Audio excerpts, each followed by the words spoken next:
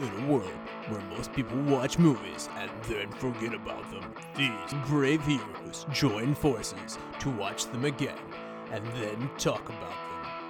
Join them in their epic journey as they go back in time, a decade and beyond, to revisit and break down films from a vast array of genres. Do these movies hold up over time? Are they classics? Find out on Retro Movie Roundtable. Starring your hosts, Brian Fry, Chad Robinson, Dustin Melbartis, Nathan Lutz, and Russell Guest. Coming now to headphones in your ears. Welcome, all you lords, ladies, and knights of the Retro Movie Round Table, where we watch movies and then talk about them. I'm your host, Nathan Lutz, and joining me today is my friend and co-host, Chad Robinson. How are you doing today, Chad? I'm really excited. We get to talk some superheroes today. Always awesome. Superpowered police, Yep. Crazy machines, excellent police forces, all great engineering stuff, really, really interesting topics, dystopian. Joining us today, we're very excited to have Chris R. Sykes aboard. Welcome aboard, Chris. How are you? I am doing fantastic. First of all, thank you very much for having me. I am looking forward to talking about one of my favorite movies. Stallone is definitely a winner in my books, in my eyes. And, I just want to bounce ideas and hear what you guys say. Some people might think it's great. Some people might think otherwise. But I'm looking forward to hearing what everybody has to say. All right. Well, can you tell us a little bit about yourself for our audience here real quick? I am currently an engineer. I work for Pfizer at this moment. I'm also a book writer, singer, songwriter, and just a practitioner, entrepreneur. I've been in the military for about, I would say, a little bit over a decade. Spent some good nights, some bad nights, somewhere in between. During that time, gave me a very vast opportunity to learn about the pen and the paper, and also being protective of the environment. You watch a lot of movies. I'll just put it like that. You watch a lot of movies. Yeah, so I watch quite a bit of movies. I'm a movie fanatic. It's something that me and my father used to share, and I've just carried it into adulthood. It's just a really good memory. I am like, when I say I am a fan, I mean like I'm like open AMC backup, open Regal backup. I am completely and utterly willing to pay for overpriced popcorn. Nice. Yeah, I am. I am a true fan. I love it down to its core. It's a donation. Just for the raw idea of, just this huge screen, huge loud sound, and sitting in a chair that's completely yours. Well, I think we're all rearing and excited to get back to that as soon as we possibly can. Definitely something in the future that I'm really looking forward to. Can you give us a title of a book that you've written that people should go out and check out? I am a children's author right now at the moment. I have written 2 books currently. One is Darla's Scarf, just this beautiful story about a young lady who has this object, this item, that she is completely and utterly immersed with, knowing where it came from. Doing that, she finds out that there's something else that's actually out there for her, and she finds a friend. And I think that's imperative and important to a lot of children out there that associate objects and friendships and love and just really trying to learn. And also another book is The Adventures of William and Christopher, another tidbit of a story that has these little lessons in for children to figure out and to find themselves in the story. It's about a young ape that finds itself climbing this very, very large tree. He sees his mother falls from the tree, gets him a little bit discouraged. His father encourages him to just try every day. And eventually they do make it up the tree together. Both of these books can be found on Amazon. Darla's Scarf can be found in Barnes & Nobles and in actual multiple places around. You can check my website, chrisr.sykes.com, and you can find both books available. But currently right now, Amazon is the place to go. Awesome. Sounds like some great themes and ideas. When you talk about movies, what would be the movie that you watched last before this movie? Not movie, but if I could say show. Yeah, absolutely. So there's a show, it's called Kiss Me First. And so Amazon does this thing where, like, if you watch a certain amount of shows, it kind of registers the general idea of where you're going. And it gave me this. And I will tell you, my wife gave me a little bit of a look because there's some extra detail in there that I did not know. But for the sake of the conversation, the precipice states that there's this young lady that's going in and out of the VR world. They have created another environment within the VR world. and this young lady wants to find out what it is. But in finding out what it is, it's like the next level of sensation. So you have the VR where you're playing the game and you're interacting with it. They're coming from a sensation of you feel the pain, you feel the intensity of it. And through feeling that also opens you up to a neurological pathway of it. Kind of think about it like the Matrix, right? If you die, if your brain thinks that you're dying, you die. So honestly, right now, it's a pretty intense show. I'm really liking it. Kiss Me First. That's the name of it on Amazon. Huh. That's exactly like an Are You Afraid of the Dark episode back from my childhood. Or like Ready Player One, definitely. Yeah, I'm thinking of the New Caprica follow-up to Battlestar Galactica, where people are getting uploaded and they're figuring out what's reality based on their sort of past network presence and everything. Oh, man, we can open a can of worms with this conversation. All good sci-fi movies that, there's a certain relation to what we're talking about today. So how about you, Chad? What have you watched last? I went the opposite direction. I have a 4-year-old, so we watched Disney movies. We got to watch the excellent Tangled. So that's one I'm a huge proponent on. Tale of Rapunzel. It's a lot of fun. Great songs. Bebe Neuwirth is a great villain. Love it. For me, the last thing that I watched was actually the follow-up to this movie, just Dread from 2012. Yeah, I checked it out too. Yeah. Interesting follow-up. Very, very different approach to the movie and the source material. They're very different, and maybe we'll talk about how they're different later at some point, because I think it's very interesting when people make follow-ups. We just had the Blade Runner podcast a little while back, and the follow-up to that was very much in the same style. Agreed. As if made by the same person in a way. This is something totally different. Yeah, I agree. Since this is such a very hard R style movie, as well as the follow-up movie, what is, Chris, the first R-rated movie that you ever saw? I'm going to go completely to the left with this one. It was Saving Private Ryan. I watched it with my father, and it was just... So, my father's legitimately old world alpha male.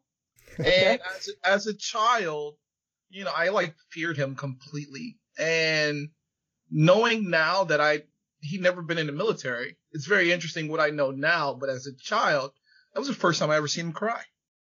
Huh. Yeah, he legitimately cried in a movie. And I was a child, obviously, so I kind of poked at him just a tad bit. I was like, are you crying? Because I didn't understand the gravity of the nature of the movie. I do now, so I respect it, obviously, a ton more. But yeah, that was my first R-rated movie. From a cinematic standpoint, what a great movie to watch as a child.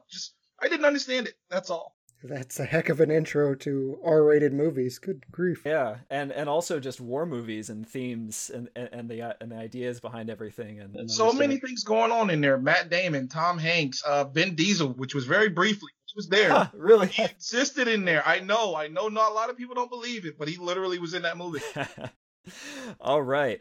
Well, today we are looking at the 1995 movie Judge Dredd, starring Sylvester Stallone, Armand Assante, Diane Lane, Rob Schneider, Joan Chen, Jürgen Prochnow, and Max von Sydow. It was released in 1995, grossed $34 million. It was the 48th in the box office that year, despite being such a big production. Movie placing ahead of it was number 47, A Goofy Movie. 49, directly behind it, was Money Train. The number 1 movie that year, and maybe this explains how something could be knocked back so hard, Batman Forever. IMDb rating was 5.6, Rotten Tomatoes, and Critics' Tomato Meter was 20%, with the audience score 30%. So really not either an audience pleaser or a critic pleaser. And it didn't win many awards. In fact, Sylvester Stallone, leading this movie, received a Worst Actor nomination for his role as Judge Dredd at the Golden Raspberry Awards. He didn't win it. Pauly Shore and Jury Duty did. Deserved. I'm sorry, but yeah, okay. That's interesting. I mean, I can see where critics are coming from there. It's something else. Again, we'll get to it down the line. But it did win some awards at the Saturn Awards, or rather, it received nominations for them. At the 22nd Saturn Awards, it received nominations in 4 categories: Best Science Fiction Film, Best Special Effects, Best Costume, and Best Makeup. So it did receive some well-deserved love in at least the production and creation department, where it really is a film that soars. So, Chris, had you seen this movie before? What were you expecting this time? How did things change? I have seen this movie multiple amount of times. I am a fan of the movie. I'm an action person down to my core. First of all, let's start with this. I had no expectations of the movie. Obviously, in 1995, there was build-up, but it was more so from the standpoint of like, okay, this is something to watch. We didn't criticize movies now as much as we do now because there's so many different avenues, facets, and venues to watch it on trailers. People criticize it before you even watch it. Absolutely. When I watched it, I loved the movie. I loved the comedy relief with Schneider, who played Fergie. I loved Judge Dredd. I think Stallone played it well. If you look back at the comics, it's very hard to characterize because comics can make a one-dimensional character seem multi-dimensional because it's a comic. So when you're putting something like this to screen and you're saying, okay, we need kind of like a one-dimensional character, I think Stallone was like literally the number one pick. The only other person who could have fit that line, I mean, I know I'm probably going to ruffle a couple of feathers here, would be Keanu Reeves. Keanu Reeves could do it. I could see a Vin Diesel. Or that, you know what? I don't know how we would work with the hair, but I'm pretty sure they'd figure out something. No. He had hair. It was special. He had a fro. That's right. He did actually in the what is that? The Last Witch Hunter. I think he had her very briefly. But no, I thought it was a great movie. The sisters. I want to say honestly, I know a lot of people might disagree with me. I honestly think Rob Schneider saved them in this movie. I think that I am not always a go-to for his comedy, but having him next to him during that whole movie was it was like peanut butter and jelly. You know, it worked. All right. Where you had that kind of characterization that says, you know, I am the law. And you had Rob Schneider kind of looking at him like, maybe that might be a little bit much, you know, but okay. Hot take. Yeah, definitely a movie where people are interpreting it in different levels of how comic booky it is, depending on the actor. And Rob Schneider definitely pulled out all the stops to make sure that no one's feeling like the situation is being taken too seriously. Chad, how about you? Yeah, I was really excited. I've only seen this movie one previous time, and it was middle school-ish age, so it was perfect age. 13, 14-year-old boy, things being blown up, just great action. I'm here for it. I remembered having a good time. I'm familiar with the Judge Dredd comics, familiar with that background. I've seen Dredd as well. A couple times I immediately went and watched Dredd again after this, because this movie excites me. I remembered having a good time, was eager to revisit it. The 90s were such an interesting time for comics because they're so different than what we have today. Aside from like Guardians of the Galaxy, we've really gotten into this dark and gritty and just this sad environment. You have especially the DC Superman, he's just sulky. And here we just have bright and campy. So I'm all for it. I like the Guardians of the Galaxy humor, and I like the humor in this. So. Okay. Well, I'm convinced that I've watched this movie before at some point, because I remember about the first half of it, and then falls off a cliff in my memory, and I didn't remember anything else. So I got through the second half unspoiled somehow. So it was definitely an interesting experience. I have no idea where I had picked it up before, but I did vaguely remember the scene of Max von Sydow walking out into the desert and thinking, now, as much as then, I want my Dune movie right now. Please give it to me. And that was characterized fantastic. Out on your own, you don't know where he went. They left you on a cliffhanger. Well, obviously you picked it back up a little bit later, but I agree. The referral there is definitely a pretty awesome one. I like it. Yeah, this is exactly how I would imagine Arrakis to be, and terrifying idea of walking out into the desert with just this trench coat, a gun, and your wits, and that's all. The long walk. The long walk. Well, we're going to take a very short walk for our advertisement break, and when we come back, we will be spoiling everything about this movie. What happens when two modern film fans go back and rewatch all the old classic films from yesteryear to see if they hold up? You get the Classic Film Jerks podcast. Find the Classic Film Jerks podcast on all the major platforms. Welcome to the Flashback Flicks Retro Movie Podcast. I'm Ricky. I'm Grayson. And every week we review a movie from the past and reflect on things we missed, things we loved, and things we want to see again. Yeah, because we believe any movie worth watching is worth watching again. So if you like films, friendship, and a lot of callbacks, I mean, just so many callbacks, then subscribe on Apple Podcasts, YouTube, or wherever RSS feeds go for like-minded movie-loving individuals. Like you. Welcome back. We are about to give spoilers for the 1995 movie Judge Dredd. And Chad, will you give us the recap? I love spoiling things. Spoil away. It's the year 2139. The old justice system has been abolished. In its stead, judges serve as officer, judge, jury, and executioner. The best of them is Judge Joseph Dredd. Paired with Judge Hershey, Dredd is tasked with ending a block war. They succeed. One of Dredd's critics is then murdered. Dredd is framed and convicted. Together with a criminal, Dredd escapes and seeks revenge. In the meantime, judges are assassinated by an escaped convict by the name of Rico. Rico is given aid by Chief Justice Griffin. Griffin convinces the other judges to clone new judges to replace their losses. The clones would actually be that of Rico. Plot twist, Rico is Dredd's clone brother, and he framed Judge Dredd. A showdown occurs, with Dredd emerging victorious. Fantastic. That's a succinct explanation of what was actually a very complicated plot. There's a lot going on in this movie. What do we think about the way that this plot unfolds? I think the plot was... Actually, I'm going to agree with you. I think the plot in the beginning was very well thought of. I feel like it did fall off a tad bit in the end.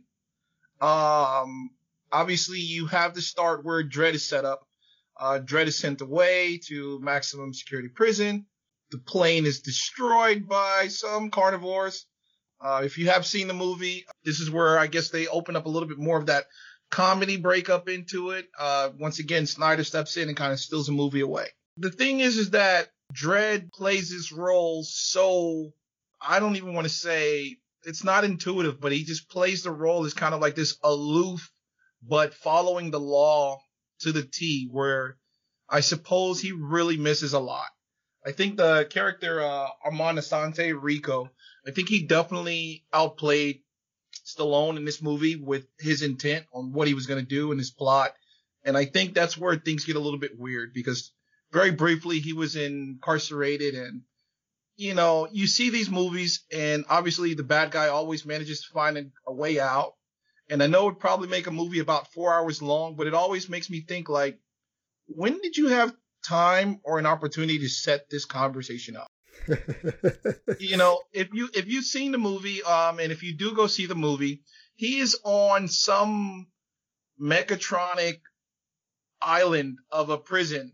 You know, do you press a button and do you call, can I speak to this person so that I can plot, you know, my opportunity to get out of this? It's just far-fetched.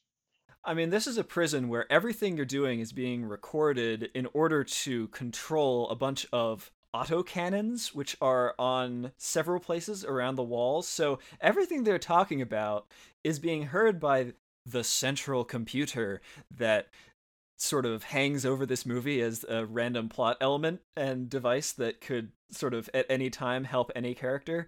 And it's kind of terrifying to think about it, that they for some reason trust that they're not going to be recorded having an evil villain conversation, and then 2 shots later it gets completely betrayed against them as Rico escapes. Let's not forget, they're not afraid to just straight up murder you for things. I mean, yes. Like, your crime is not going to be a couple extra years. It's going to be a special bullet right to the chest. Yeah, Yes. right now.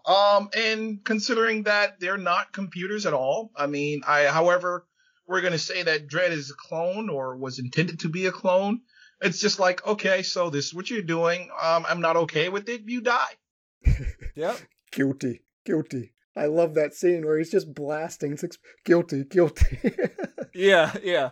The puns here is fantastic. First of all, so we have, let's put it like this. So Stallone and Schwarzenegger, I want to say, have been going back and forth for quite some time. I don't know how familiar you are with it, but there was this big thing because Stallone was coming out around the same time Schwarzenegger was coming out. So I think he had Rocky. Schwarzenegger had Commando.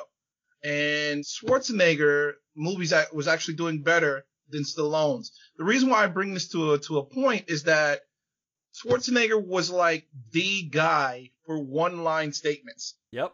And there are one-line statements throughout this whole movie. You know, Judge Dredd, I think Fergie says something along the lines of, "I'm not guilty." I knew you'd say that. Would say that. Exactly. It's like, come on, you know, I don't know. I liked it, but it was kind of like, all right, so you guys are just going to do this throughout the whole movie. And that, I think, speaks a lot to one of these big differences where the 2012 film Dredd is very serious in a way. There aren't those one-liners. It's not a comic book film. When you start this one up, it is a comic book film, start to finish. It doesn't quite devolve into parody, but it is absolutely self-aware about how it's building this guy up. There's 2 judges on the ground in the middle of a firefight, hunkering down, terrified, waiting for backup, and finally a lone motorcyclist shows up wearing golden armor, standing in the middle of the firefight as if nothing can touch him. He looks up. They say, "What are you doing? You're totally exposed." He reads the exact identification of the guns and bullets that are being shot at him. "We're safe down here. What are you doing hiding? We're going to take this place." It's just the most over-the-top setup for a character you can possibly imagine. And being that I was in the military, I think that gives me I'm very hard on movies, you know, before I was like, oh, this is real. You know, when you go back and you watch all of the Rambos and you realize that in Rambo 2, he killed like 50 people holding probably about 60 pounds in both hands. Well, they all had individual weapons and no one was capable of just piercing him. So when you look at Dredd was fighting from a place on the ground. Everybody was above him. Nothing happens to him at all. It's just like everybody, even the worst person who can shoot, can figure out how to hit somebody. Yeah, that's a huge scene in The Rock. They have the high ground. Stand down. Oh my God, Sean Connery and Nicolas Cage. I know exactly what you're talking about. Yeah. And they still managed to get out of that unscathed. I don't know how that even worked out. Ed, what is that? Ed Harris, right? Oh, yes. Mm-hmm. Was fantastic in that movie. Yeah. And I'm like, you have all trained assassins in an above state. No one was able to kill them. Yeah, it was Navy SEALs that got captured. Yes, I think they were. Yeah, they were retired or got kicked out or something of the sort. Yeah, that plot, that's a very common plot too. You know that militaries they've just not been recorded or respected enough, and now they want to basically blow up the whole world. That's been going on since the start of our country. Almost had an insurrection under George Washington. Yeah. Kind of touching on where you were going, Nathan, excuse me. If you look across the board, I don't know if it's been a director's path or where our world was going. Most of the reboots, rehashing, remakes have all taken like a rather dark turn. Total Recall, right? Great movie considering new ideas. And then they went the Total Recall. I think it was but yeah, it was dark. It was dark. Zack Snyder's he went with the Justice League. I'm waiting for that to come out. That's gonna take a little bit of a darker. Superman, obviously, once again, a little bit more darker. It seems like that happens to be a common thing. I wonder if I think what it is that a lot of people were finding themselves not to be okay with the common hero that comes out on top and you know what's going to happen, I suppose. I do think that it's possibly, and I will say, it might be something to do with movies like this where a hero is presented, and it's not the fact that it's unrealistic the way that he's presented, being, invincible and all-powerful and all that sort of thing, but it's about the consequences about what happens, because there is a lens that you can think about this movie where the consequences of what he's doing should be terrible. The way that the police operates in this society should be horrific, and you could almost argue that the police in the society, the judges, are as much or more villainous than any of the criminals that they take down on the streets. There's an argument to be made that the current brand of movie is not actually any darker than what's being showed in this movie, but it focuses on the consequences that would actually take place if you watch this movie. I think that there's a reading of this movie which is really interesting that is actually from Fergie's perspective, Rob Schneider's. This movie for this character is a total horror show. Society treats him in a way that criminalizes him and prevents him from turning over a new leaf. So I think it's kind of interesting to look at that dichotomy here. So, you know what? He never got his apology. He never did. Never did. He gets carted off, and he probably gets sent back to prison.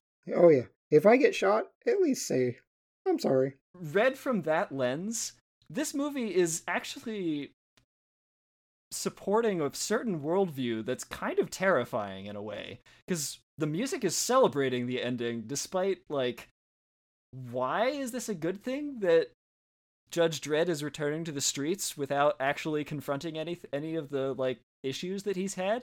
He has an opportunity to try to fix the system that he knows is wrong now. I think it's best he didn't get a promotion, to be perfectly honest. Yeah, I do. I agree. I also think that if you want to correlate this with a lot of movies, and I mean, honestly, to a certain extent, what changes can be. If you look at it, all of these movies, and this movie in particular, portrays, that scene when Max von Sydow talks to Judge Dredd, and he says, there's corruption. It started out under good intentions. Yeah. And completely to the left. But if you think about The Walking Dead, how many times did they start out under good intentions? Yeah. And it just goes to show you that individuals can mess up good intents. Yeah. That's why, I think, once again, Snyder's overlooked, because Fergie really called him out on the plane. He was like, well, then what happened to you? And he's like, the law's never wrong. He's like, hello? Are you not on this plane with me? Yeah. And he's like, and he has nothing. I'm gonna frown real hard. Yeah, that would have been perfect opportunity, Chad, to say, you know what, I'm sorry. And he still didn't. He deserved it for nuking that car, if nothing else. Hey, that guy deserved that. Let him walk into killing himself. He did try.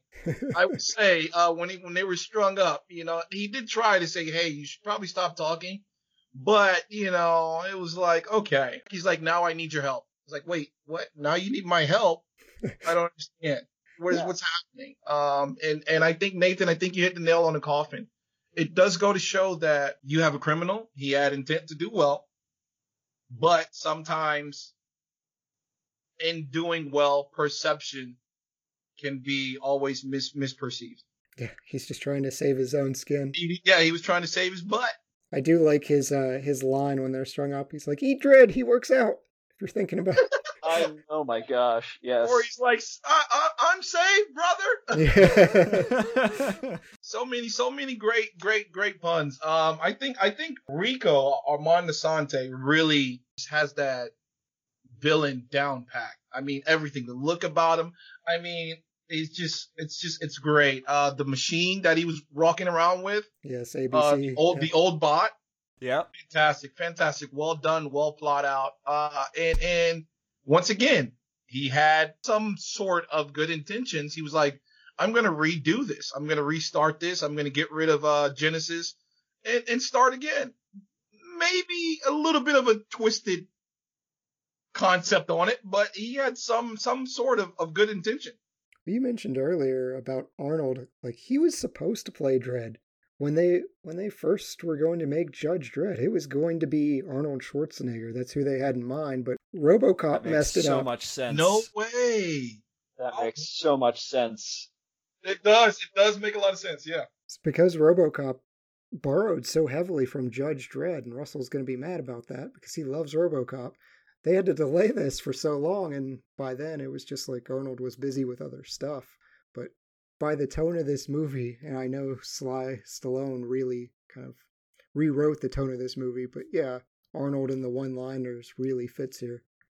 Yeah, well, if you look at Stallone's characterization across the board, he loves the down-and-out character that's not going to make it that makes it.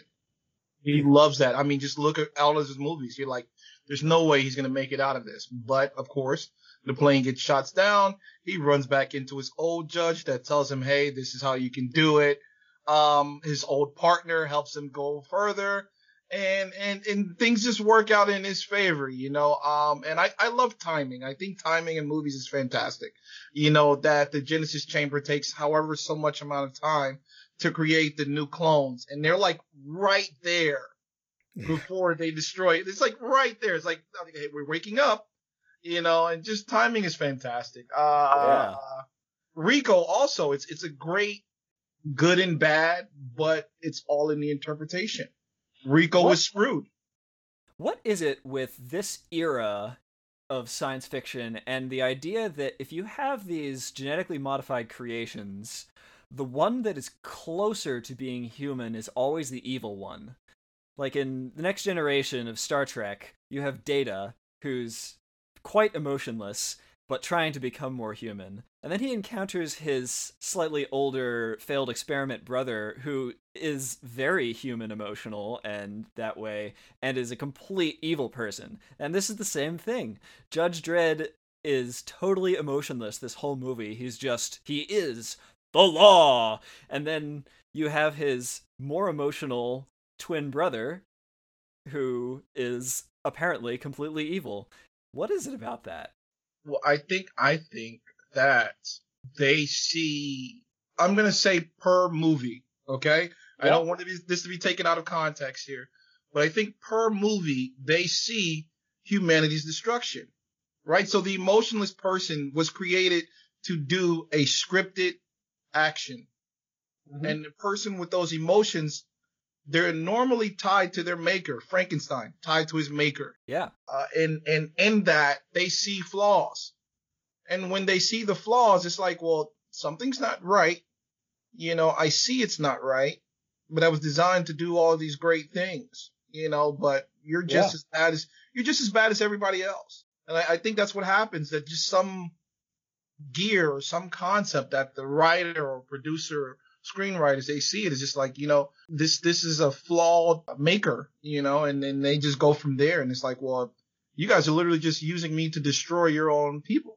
Yep. Yeah. It's wicked, but it's that's why I wanted to keep it within the source of the movies, because I know that this can be like, okay, well, where are we going with this, Chris? You know, I'm like, no, let's keep it home base. Let's stay here. Spock is like the only savior, you know, that comes out. He's like, you know, I want to save everybody. You know, I get it. You know, you guys are screwed up, but I'm a little bit human. I suppose he was bullied, and I guess that worked out in his favor. Apparently so. Maybe that's the secret, huh? That these writers are trying to fix. Yeah, if future Spock never came and saw him, maybe things would have went a different way. Very nice. Yeah, maybe things would have went a different way. Well, I think we've been dancing around the really strong acting in this movie, the And when I say strong, I mean that each actor is putting out a character that is completely committed to. They are all extremely big parts. Yeah, I like the cast. I will criticize Diane Lane. Her casting at one point, like, I don't care how good of a judge she is not lifting Sylvester Stallone. Like, no way. Agreed. Like, what an odd scene. I don't care what her training is, however many push-ups she does, pull-ups, whatever. You're not picking Sly Stallone up in full armor. Who knows? Maybe before they were doing full-on cloning, they were trying to do like body modifications and just ridiculous steroids. Yeah, she needs to look like Gina Carano for me to believe that. In order to believe that, yeah. She did a great job. I believe that. Well, you know what? Honestly, I want to say that Stallone was probably his smallest in this movie, per the movies that he was doing at the time. Actually, if you look back, you notice that he didn't actually start getting bigger until like Rambo 2. Yeah. But still, I agree with you nonetheless. I want to go in the direction of Armand Assante. I think that there was a couple of moments at the end of the movie where you see this change from this very cunning, conniving, very calculated guy to where he's having a conversation with Sylvester Stallone, Judge Dredd about, you judged me. I was your brother. And he actually has like a very brief, but, very believable breakdown to say that, I was your brother. How could you judge me? How could you do that to me? And like even forces a crack in his voice at some parts of the scene. You're like, wow. Yeah. This is believable. He was, and it goes back to my initial comment, good intentions, but things happen and it skews those intentions because he was legitimately hurt, and through being hurt, he was like, well, okay, this is what I'm going to do. Very, very loud way to get someone's attention, but hey, it was effective. But could you see Christopher Walken doing that part? Hey, I was your brother. Very nice. Very nice. Yeah. He was considered for Rico, and I kind of want to see it. Oh.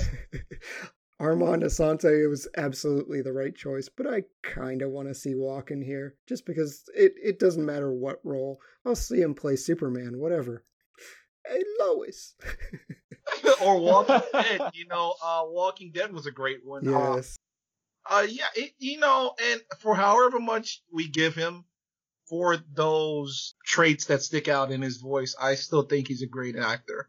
Oh, yeah. Hands down, great actor. Armand Assante, I think Max von Sydow did a fantastic job. Even Jurgen, I think he did a really great job. I want to say that Joanne Chen was kind of overshadowed by pretty much everybody in this movie. Oh, I liked her. I wasn't sure a lot of this movie what was going through her head, because it seems like she's really suspicious of Rico for a very long time. Seems like she's really maybe even going to push back on what he's doing, and then at the end of the film she turns out to totally be fighting with him and helping him out. So I don't know, I couldn't read her. She did her own stunts though, so props to her and Diane Lane for that fight scene. Nice. I did not know that. Yeah, great job. That is always great to hear. I don't know. Like I said before, I think that Stallone was a good fit. I can say this honestly, that I've seen the updated Dredd. I didn't care for the gentleman who played the role that then. I honestly don't even know what was his name. Are you familiar with his name, Chad? I like that you couldn't see his face, but in this one, you don't hire Sylvester Stallone without taking off the helmet. That upset comic book fans, but yeah. That was Carl Urban? Yes, thank you. Oh, wow. Yeah, see, I didn't even know that. So, yeah, and so there's a movie, right? There's this, I want to say it's either Chinese or Japanese movie. It's called Raid. They made like 3 of them, Raid. And the concept of the movie is that they go into this neighborhood where it's this low-income uprising of apartments. And it's like they start on the first floor and get all the way up to the top floor to find a bad guy. Mm-hmm. I say that in reference to say that in the updated Judge Dredd, there is a scene where they're going through apartments. Once again, they're going up and up and up and up and up. And there's this disparity or this discernment for like, how are you guys even making this work? There is umpteen amount of people trying to kill you. And somehow you're still managing to make it out. I don't get it. I know that if I were to make a movie, it would not be viewed because I would make a movie from a different perspective where, it would be like the concept of Game of Thrones, where you'd be like, I really like that character. He would die. It's like, yeah, just show, I get it. You want to carry a movie for a long time, and in doing so, you have to make some far-fetched script. And I suppose that makes sense. Otherwise, you wouldn't last 2 hours.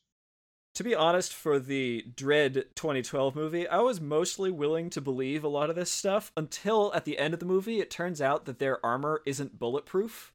And then you, look back at the rest of the movie and go, oh, wait, none of this makes any sense at all. You shot it, multiple amounts of times, and you're like, wait, so you self-heal? What's going on here? What's happening? Gatling guns firing at you? The specialty guns were cool, but I will give a shout out to Lena Headey's Mama. That's probably one of the best female villains of all time. Oh, yeah. Definitely agree. And touching on what you said, I would say that they did fantastic with the weapons. 1995.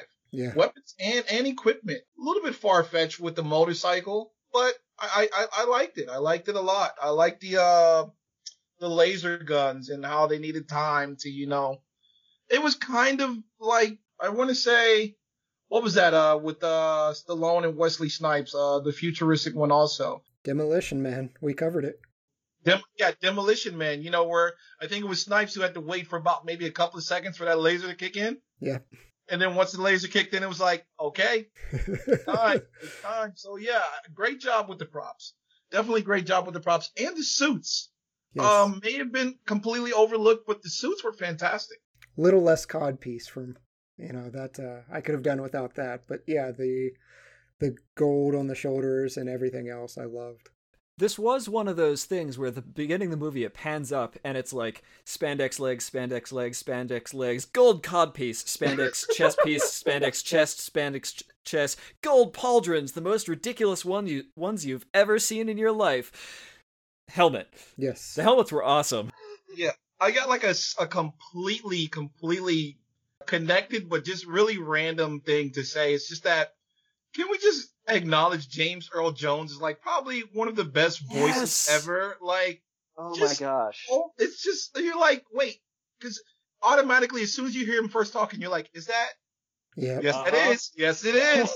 It's James Earl Jones. Yep. Oh man. It's Darth Vader should read every crawl. I was a little sad for him. I'm sure he was thinking, what nonsense am I reading? How much am I getting paid to read this? I don't know, but that would be an awesome autobiography because we're talking about multiple movies that he's read for to find out, what were they paying him exactly to be this voice? That's a good question.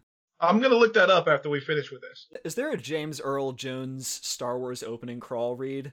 Because that would be awesome. You know what? I don't know. That would. It is a dark time for the rebellion. Oh my God! You might shake some things up. They might start asking people if they see it now.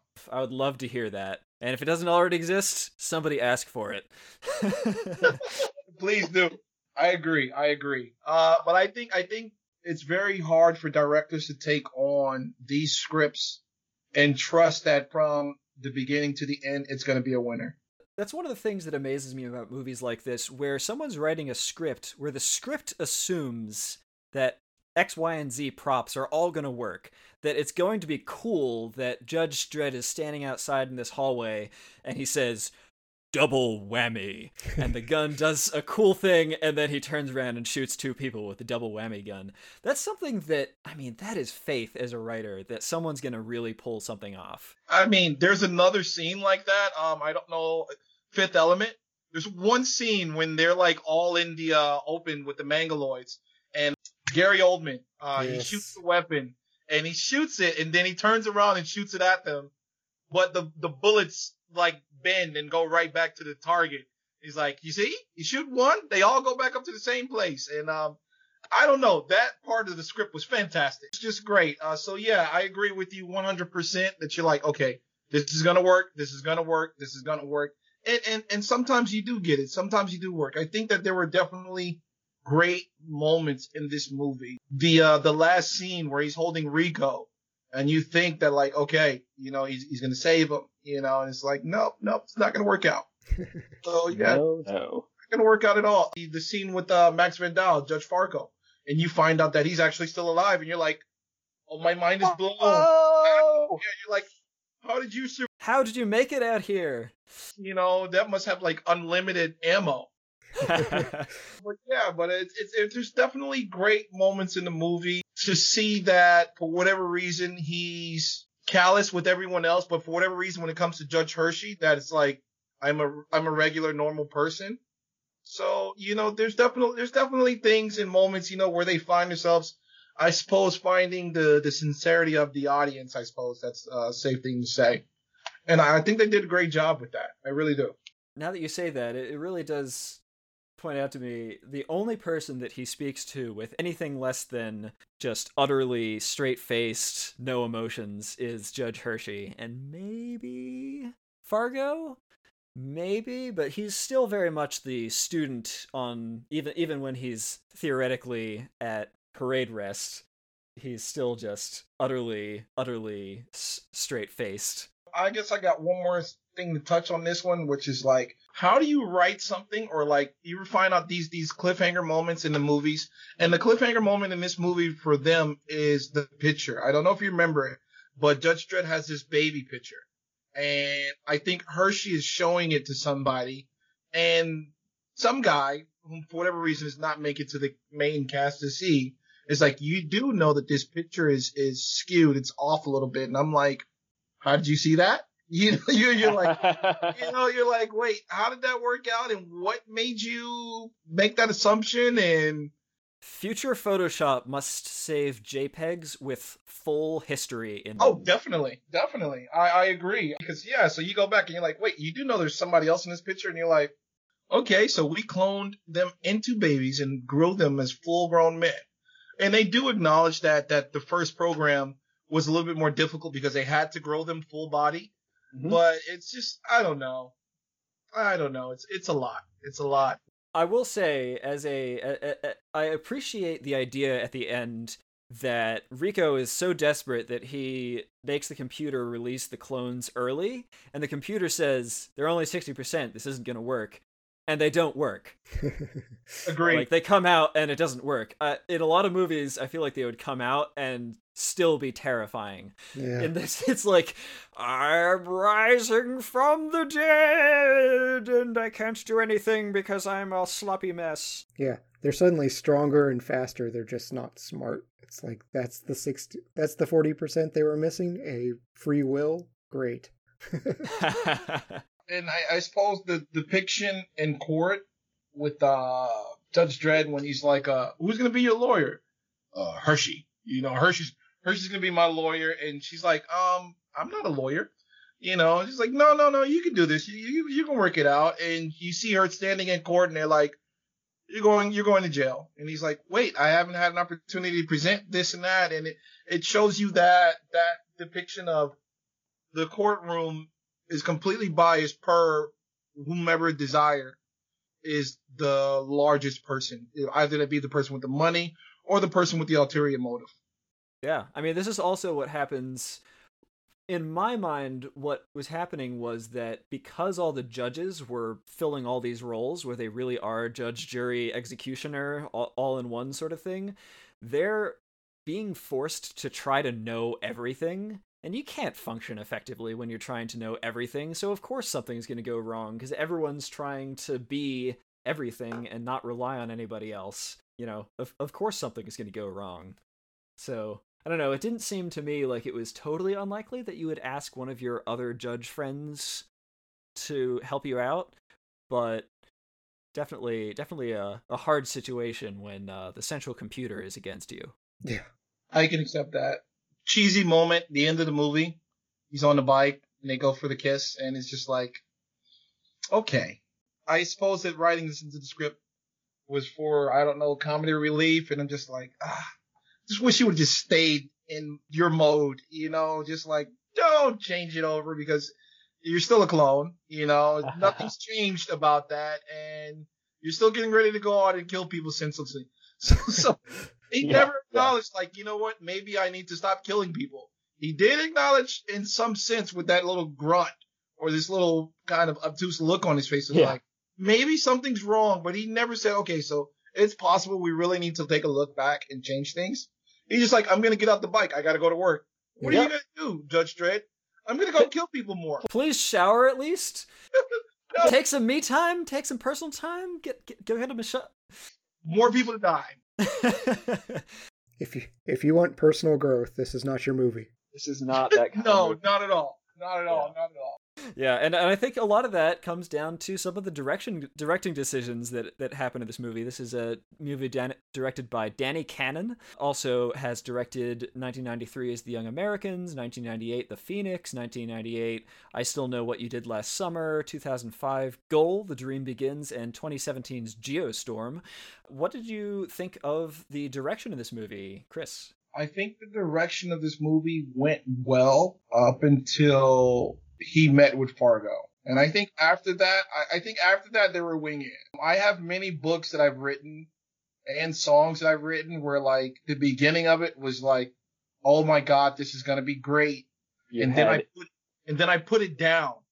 When you put something down that you write, it's like the worst thing you can do. You want to, as an individual writer, you hope and you pray that you can write down everything right then and there.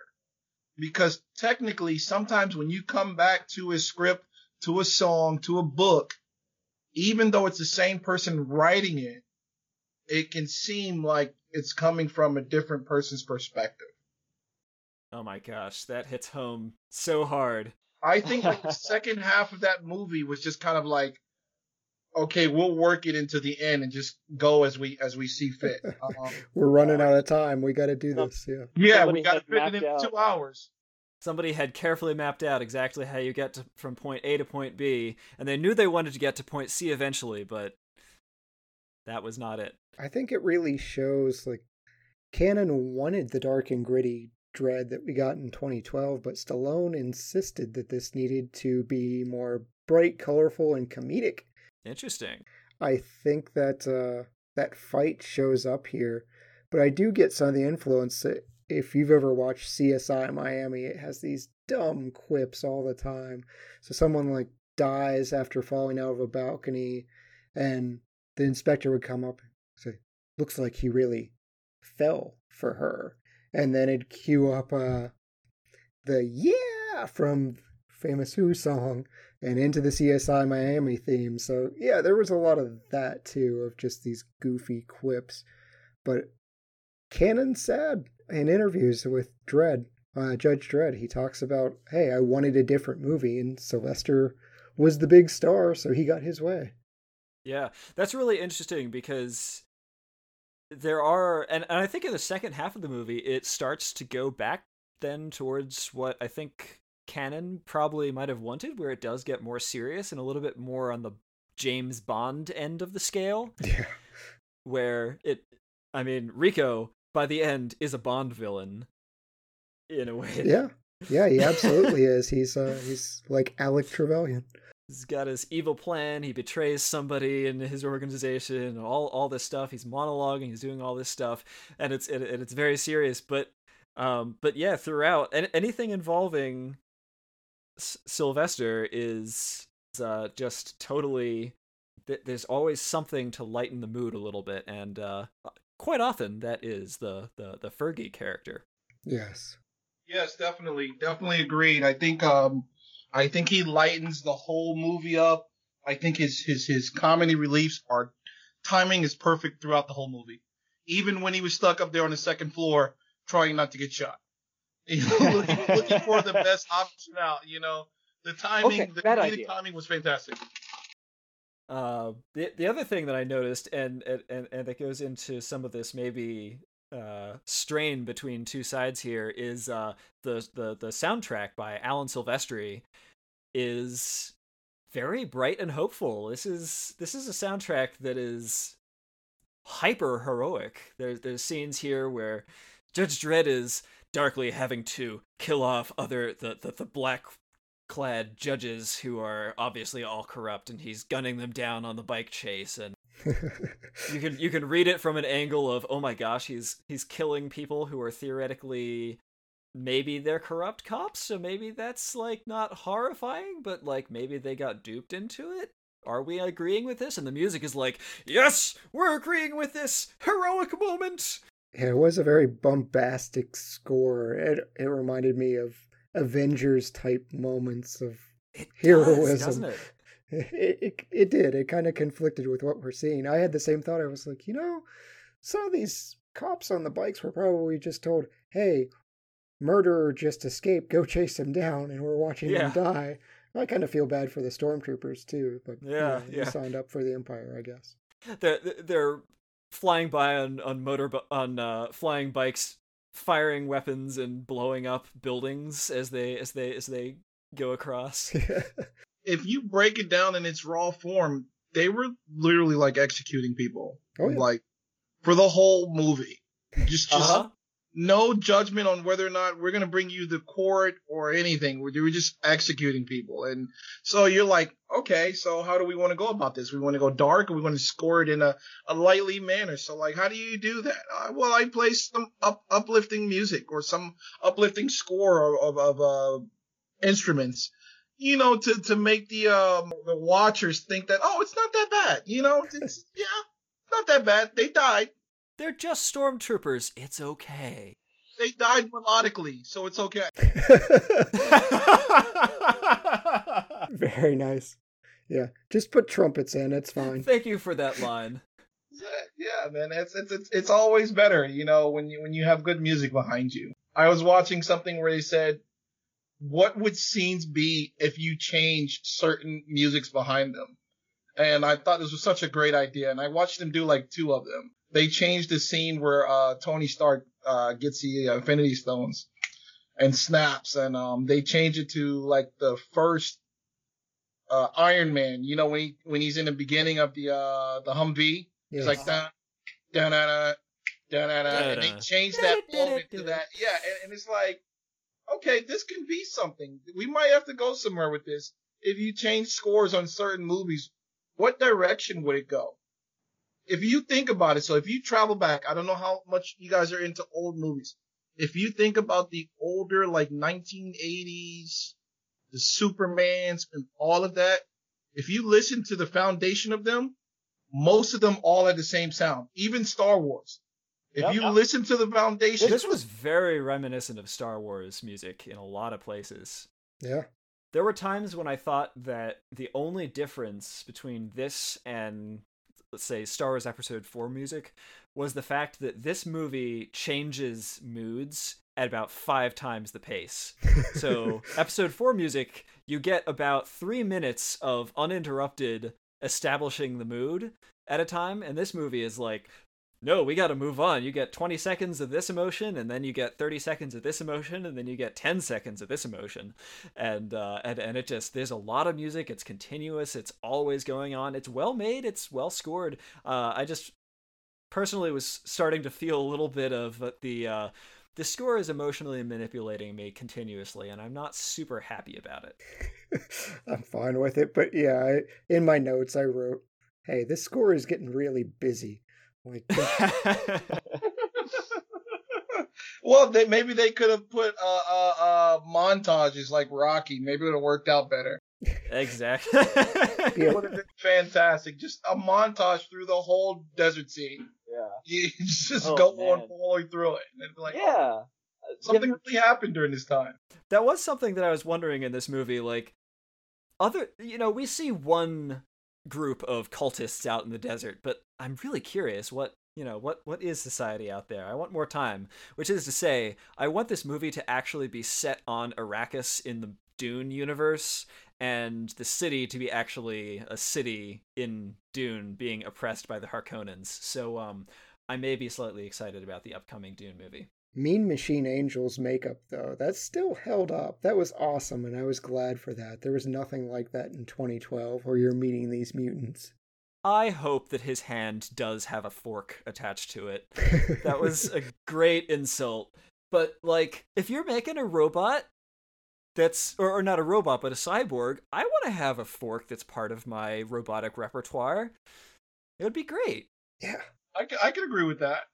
Yeah, the fact they went and actually built that robot, though. You mentioned the robot Hammerstein. The ABC, yeah. Hammerstein, yeah, great. I didn't know. I remember the name. Yeah, that's right. Yeah, that's awesome. That they couldn't get it to work. They tried to stick a guy in the suit, and I just love an engineer's mindset. They're like, we can't get a puppet to work. We might as well just build a functioning robot. Yeah, that's easier.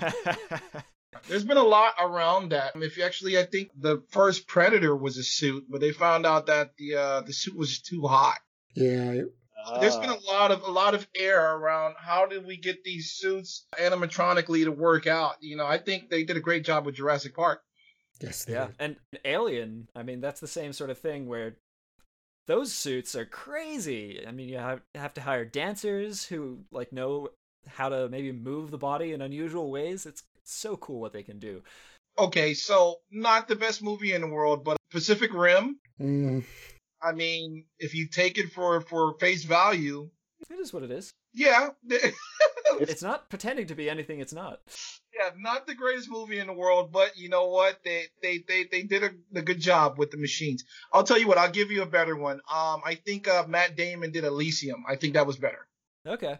One funny thing about the ABC robot in this movie that I found was Rico goes to find it in this shop that's very run down. The guy says, "Oh yeah, it's illegal to have these, but as just so long as they don't work."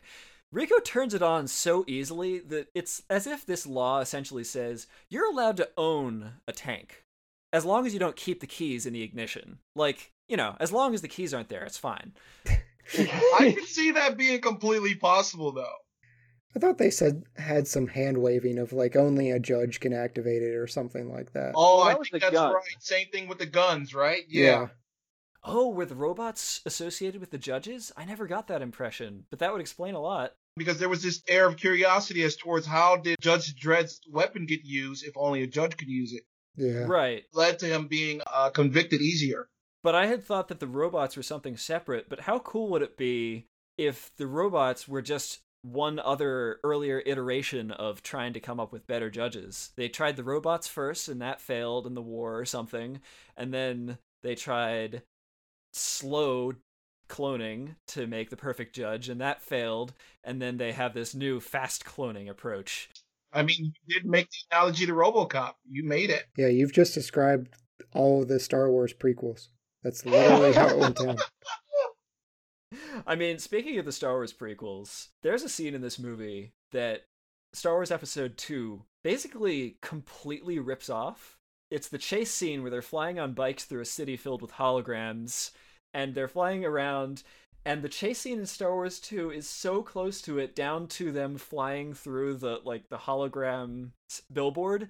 The only difference being that for some reason in this city, the billboard opens and closes its hologram, and if you hit it while it's closed, or it hits you as it's closing, it kills you. Yes. I didn't get the logic behind that. That was a great point you just brought out. I don't even get the logic behind it myself. And this is a city that's advertising recycled food, it's good for the environment, and okay for you. I mean, if you're going to try to feed 65 million people in a city that doesn't seem to have any farmland, I don't know what else you're going to try, honestly. Yeah, I mean, this movie it knows what it is. It even mentions corner of Abbott and Costello. It's like... Wow, great catch. Great. I did not catch that. Nothing we are going to do should ever be taken seriously. Just sit back and enjoy Sylvester Stallone making quips like court's adjourned. I know I'm going to be very petty for this, but I just, I have to pick apart that there's never any safety precaution or any acknowledgement of how someone is supposed to stay on said machine. He literally does a death drop. Nobody falls off. Everybody stays on. And you're like, can anybody explain that, please? As the Star Trek universe has taught us, seatbelts will be obsolete in the future. Yeah, right. So what is it, magnetized pants or something? Maybe everyone has them. Okay. Everyone's underwear is magnetic. I should start making those now. If we start questioning space Vespas, this whole movie falls apart. I mean, we just... 100% facts. Agreed. It's so fun to do. But time to move into the movie superlatives segment. Excellent. And we start off with the MVP. Chris, who is your MVP for this movie? Against my better judgment, I'm going to say the MVP is Fergie Rob Schneider. Saved the movie 100%. Definitely comedy. The logic that he gives on multiple occasions is kind of like just startling. So I'm definitely going to call Snyder out for MVP. He definitely keeps the movie from being that totally serious camp and keeps you knowing not to take it seriously. How about you, Chad? I don't know what it is about you, Nathan, but whenever you're on, I'm going with the wardrobe department. I did it for Amadeus. I'm doing it now. I like bright superhero and comic movies. I like what they did in this movie. It makes me happy to see all this brightness juxtaposed with all the violence that's going on. So, the wardrobe department. Gotta keep those cauldrons sparkly clean. Yes. Or those pauldrons, sorry. Yes. Yeah, for me, it was Max von Sydow as Judge Fargo. I thought that his performance was just awesome. There's a moment of just ridiculously great face acting as he's starting to prepare to take the long walk out into the desert. And it's probably in front of a green screen, but you believe that he's about to walk out onto the sands of the wasteland. I really do, yeah. Great assessment. Great assessment of both parts. Can't go wrong. Well, how about the best supporting actor? Chris? I'm going to go for the robot with Armand Desante, the non-speak. Well, I think actually, didn't he speak very briefly? Yeah. Yeah, I'm going to go for the robot, only because I already gave Snyder the award there. I really want to give it to Diane Lane, but I feel like that role could have been filled by anybody, and that says a lot, you know. She did not make it to where it was a role that could have only said that only this or this person could have did that. So I'm going to go with the robot.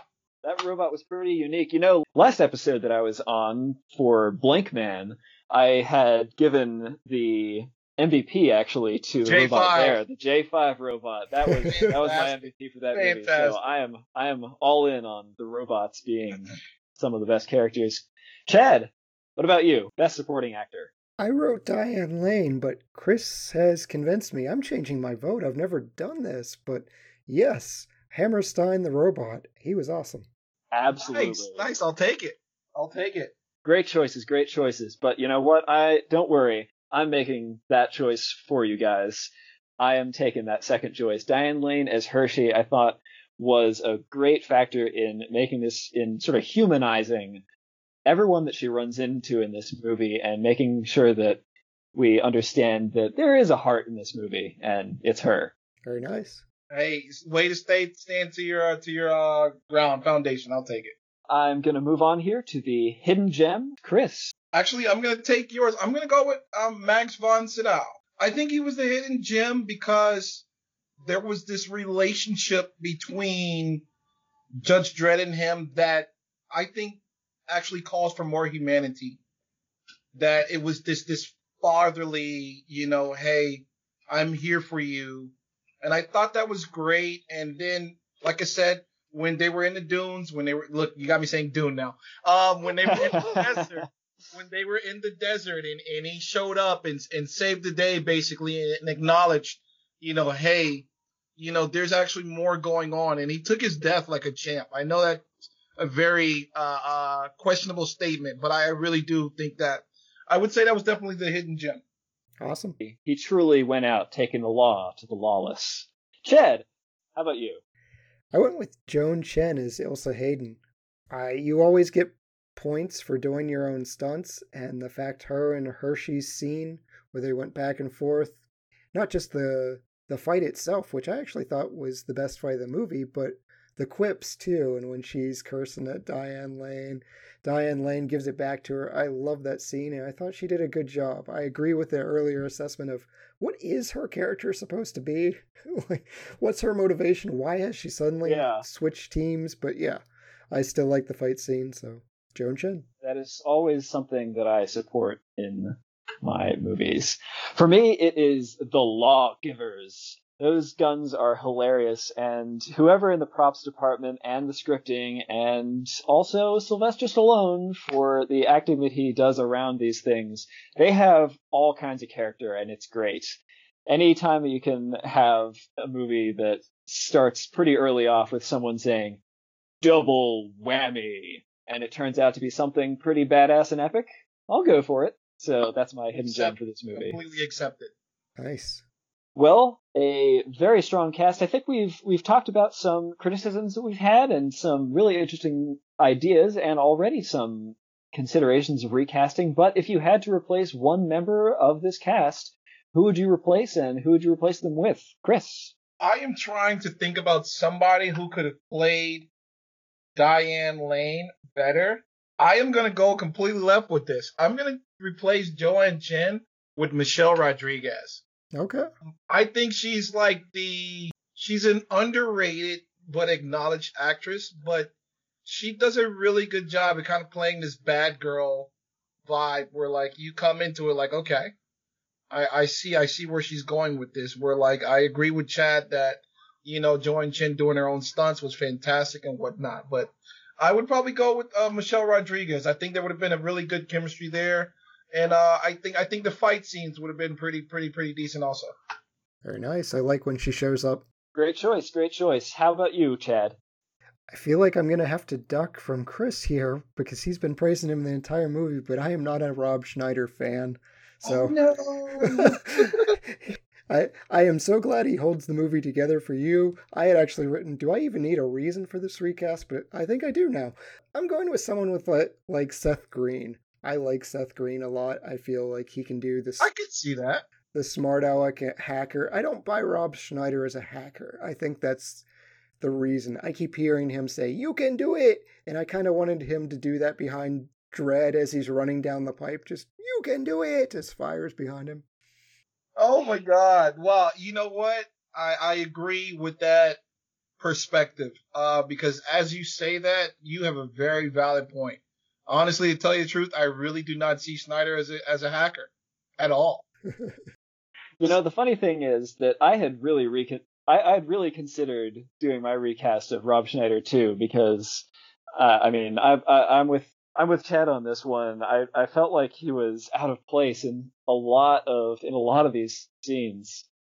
But I mean, as you say, Chris, it does save the movie from becoming too self-serious. Oh no, that's fantastic. That's what I love, the idea of being individuals. You get so many different points of views. I love it.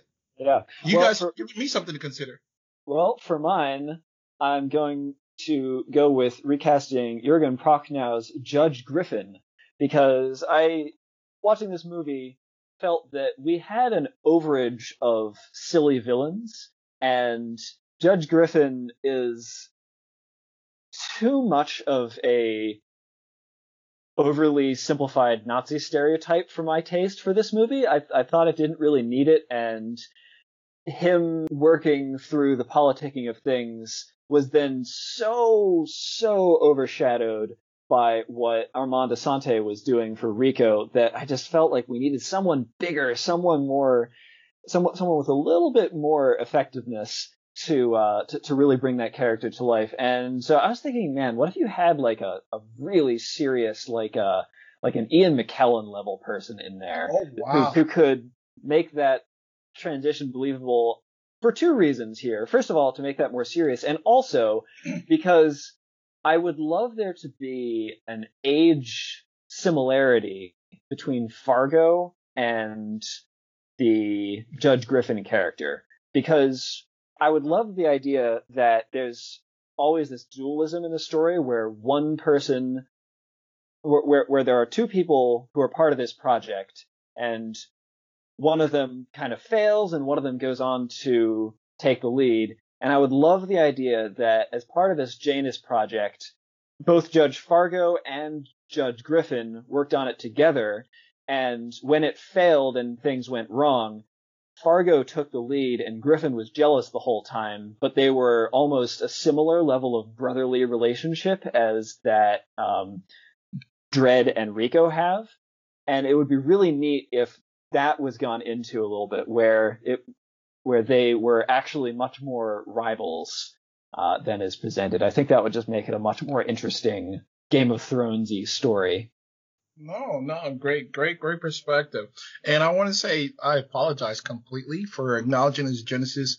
And for whatever reason, I don't know why that was coming out. Thank you for the correction on that Janus project. Yeah, I agree with you on the Ian McKellen, but let me rephrase this question. Do you believe it's possible that the air of quality in acting could have overshadowed?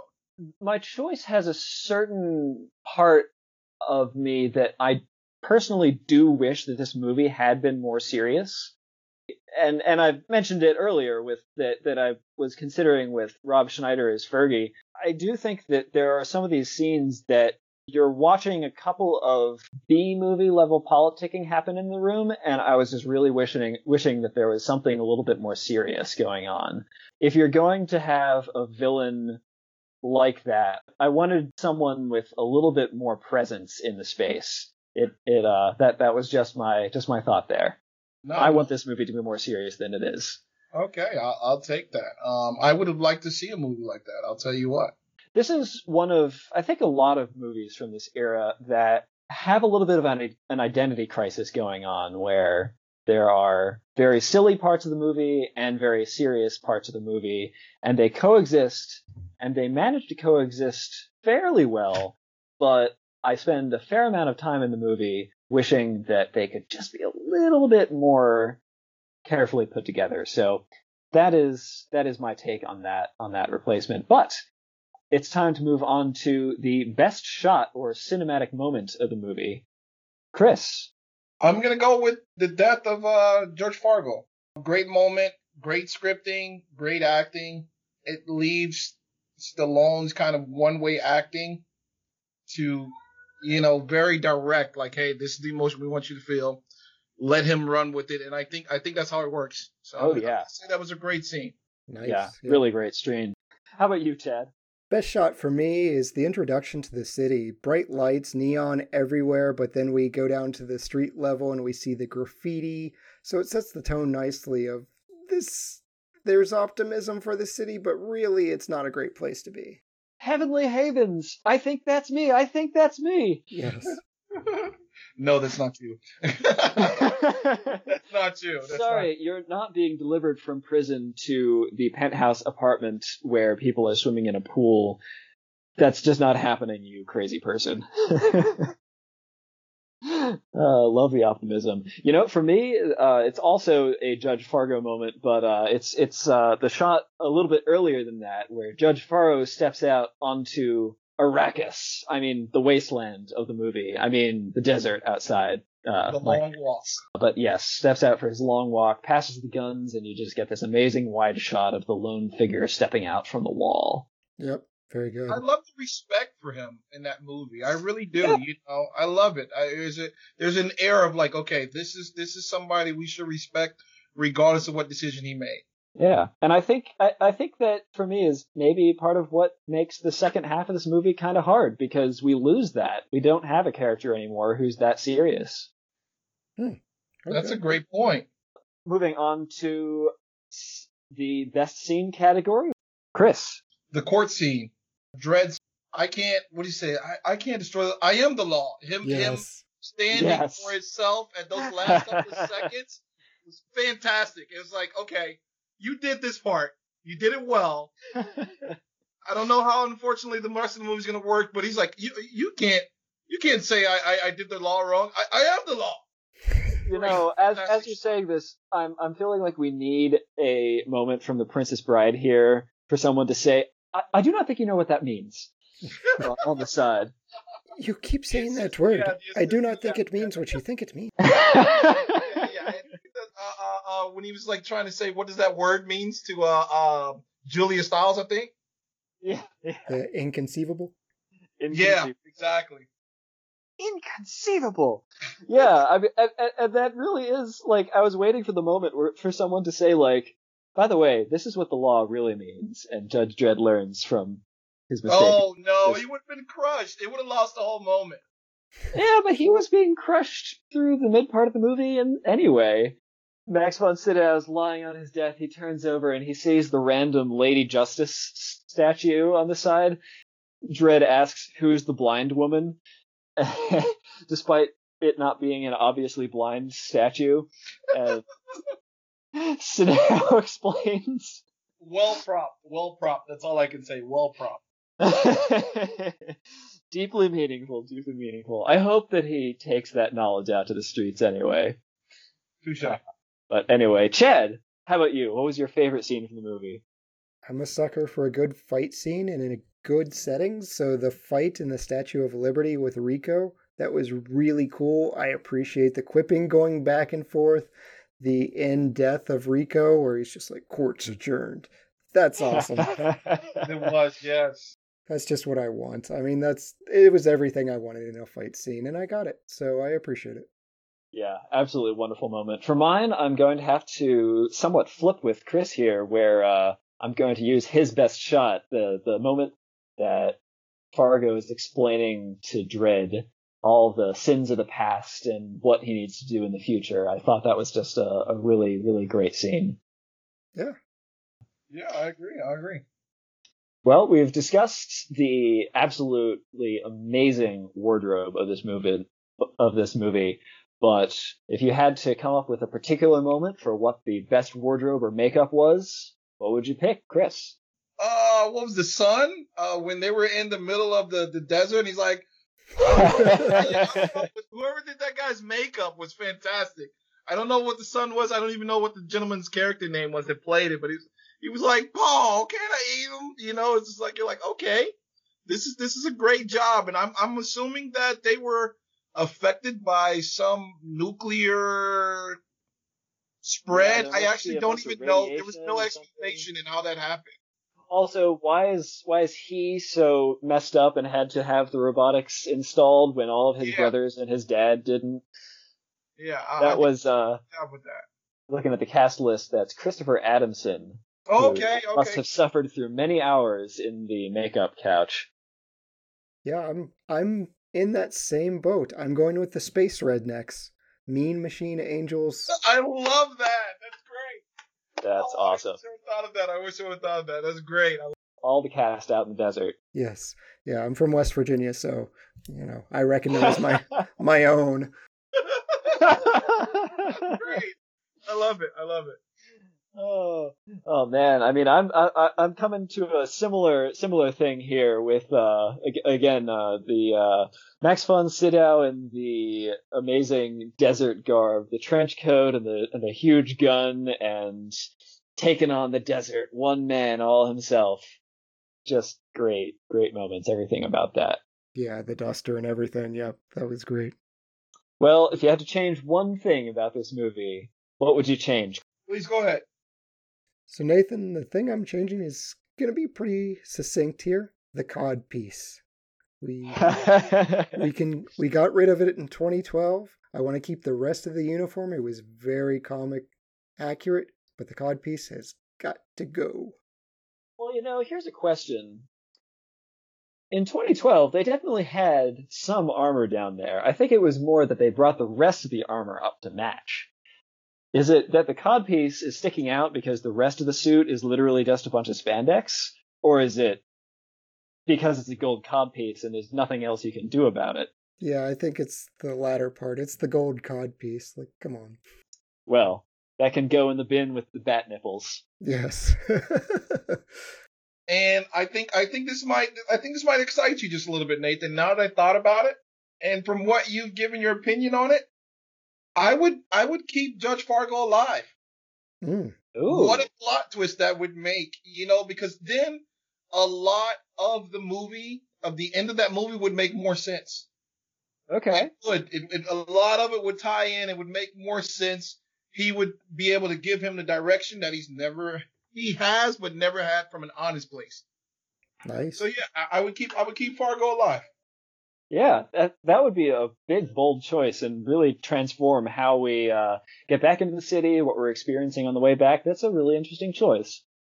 I think for me, I would love this movie to have a little bit of what I was describing earlier with the Ian McKellen replacement for Judge Griffin, where the idea is that maybe Judge Fargo dies, but you get the other half of the story from maybe a dying Judge Griffin at close to the end, where maybe Rico kills Judge Griffin very slowly, and with his dying words, he maybe explains some of the rest of what's gone wrong as he's had this plan. He's had grand ideals. He really wanted this Janus plan to work out, and he thought that he could make a difference. But he's realized you can make the difference yourself, Judge Dredd.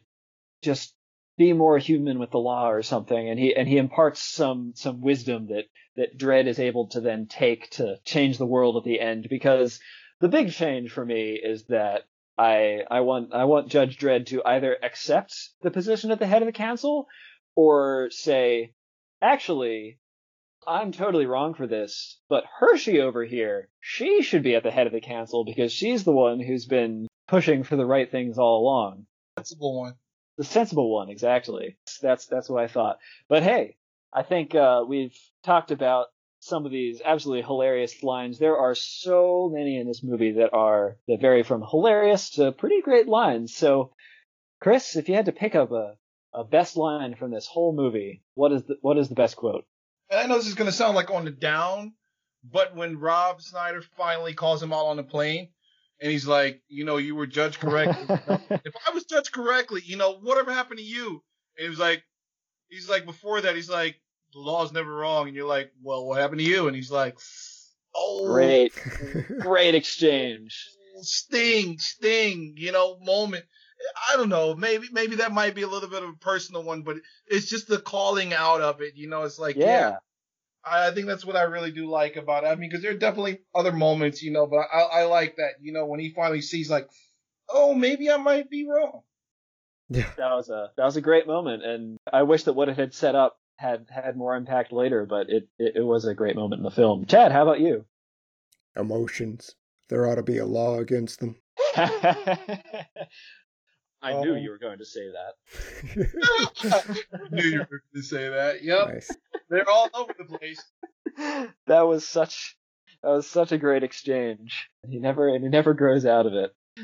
For me, it was at the complete other end of the film when Rigo's hanging Dredd over the side of the Statue of Liberty and he says, "I find you guilty of being a human when we could have been gods."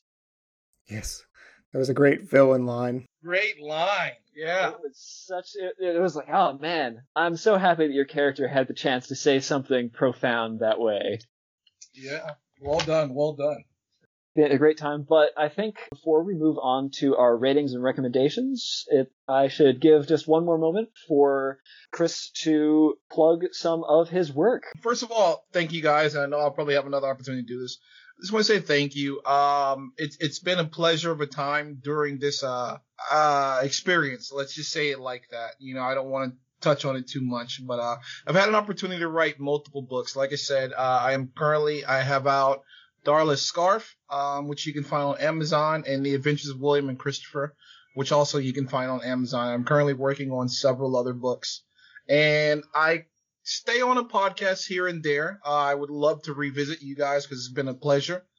And, just honestly, to stay on an up tip, if you're watching this, I hope you've had an opportunity to really sit down with your family and watch a couple of movies, because if you detract from what's going on in the world, movie time is fantastic. Make the most of it, hang up a poster, put popcorn on, take the bed off of your box springs and lay it on the floor. Make a moment of it. Movie time is such a great pastime, and for the longest, it was like literally the time for people to come together and communicate in the towns, so enjoy life, make the most of it. It goes by so fast. Enjoy art, because that's what this is. Movies in a sense, it's art. Enjoy art. I love it. Thank you guys. Well said. Well said indeed. Well, it's time to rate this movie. This is, as has been alluded to earlier, a movie that the critics of the day and the audiences of the day and of the internet age have not been kind to. So I'm very curious to know, Chris and Chad, what are your ratings for this movie? We rate in a scale of 0 to 5 stars in half-star increments. Chris, how would you rate this movie? Beyond the fact that I generally like this movie because I'm an action junkie, I'm going to go 3 out of 5. I think that's a fair assessment of, as a whole, the movie did well. I mean, obviously we've broken down a movie and we found some kinks and cracks in the middle of it, but I think as a whole, when we really take it, from action, weapons, props, costumes, acting, sometimes those actors who's not intent to be in the spotlight can shine out and make a movie still work out. And I think this cast was capable of not only making Stallone look good, but making the movie as a whole still work out. So I give it 3 out of 5. Nice. I'm going 4 stars. Is it a good movie? No. But it makes me really happy. I love the simplicity of that. I really do. I love it. Gets it across, and taking this movie at exactly what it wants you to think, and not judging it harshly as I'm about to judge it harshly, because I look at this and I want more. I want more seriousness of it, and I know it's a product of its time. It really is not trying to be a great movie or anything of that sort, but I don't know. I'm seeing the special effects work, the budget that's going into this, and I don't know. I want more. I want a little bit more introspection out of it. I want more character arc to it, and more questioning of what this society is going through in order to create a situation like this. So I'm going to give it a 2 out of 5. Definitely a fun movie. Has a lot to love. Fair enough. So let's move into the movie selection for next time. Option number 1, Our Man Flint, 1966. When scientists use ecoterrorism to impose their will on the world by affecting extremes in the weather, Intelligence Chief Cramden calls in top agent Derek Flint. Option number 2, Casino Royale of 1967.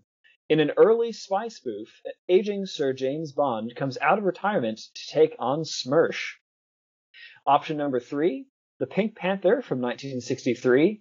The bumbling Inspector Clouseau travels to Rome to catch a notorious jewel thief known as the Phantom before he conducts his most daring heist yet, a princess priceless diamond with one slight imperfection, known as the Pink Panther. Chad, will you help me pick for next time? Pink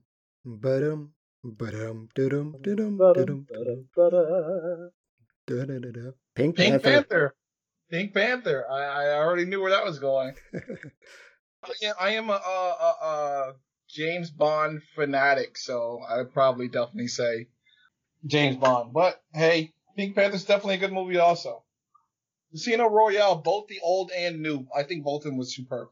I'm excited for that movie. It's a very fun genre. So, I want to, before we close out here, thank you so much, Chris, for coming on. Yes, thank you so much. Please, I love it, man. It's been a pleasure. It's allowed me an opportunity to question some of my views on movies. So you guys definitely have made me challenge myself. I'll watch movies a little bit differently because of today. Thank you. That is all we can hope to achieve here. So, remember, all the lords, ladies, and knights of the Retro Movie Roundtable, we invite you to reach out to us. We want to hear from you. Subscribe, rate, and review us on iTunes, Spotify, Stitcher, Google Play, YouTube, or wherever you get your podcasts. Those reviews and subscription will help others find the show. Give us a like on Facebook, follow us on Twitter at movie_retro. Email us at retromovieroundtable@yahoo.com. Producing and providing this podcast is fun, but not free. We invite you to support the show at our Patreon page at www.patreon.com/retromovieroundtable. Any contribution is much appreciated and will go towards making the show better for you and the listeners. As always, thank you for listening, be good to each other, and watch more movies. Chad? It's that every now and again, not often, but occasionally, you get to be a part of justice being done. That really is quite a thrill when that happens.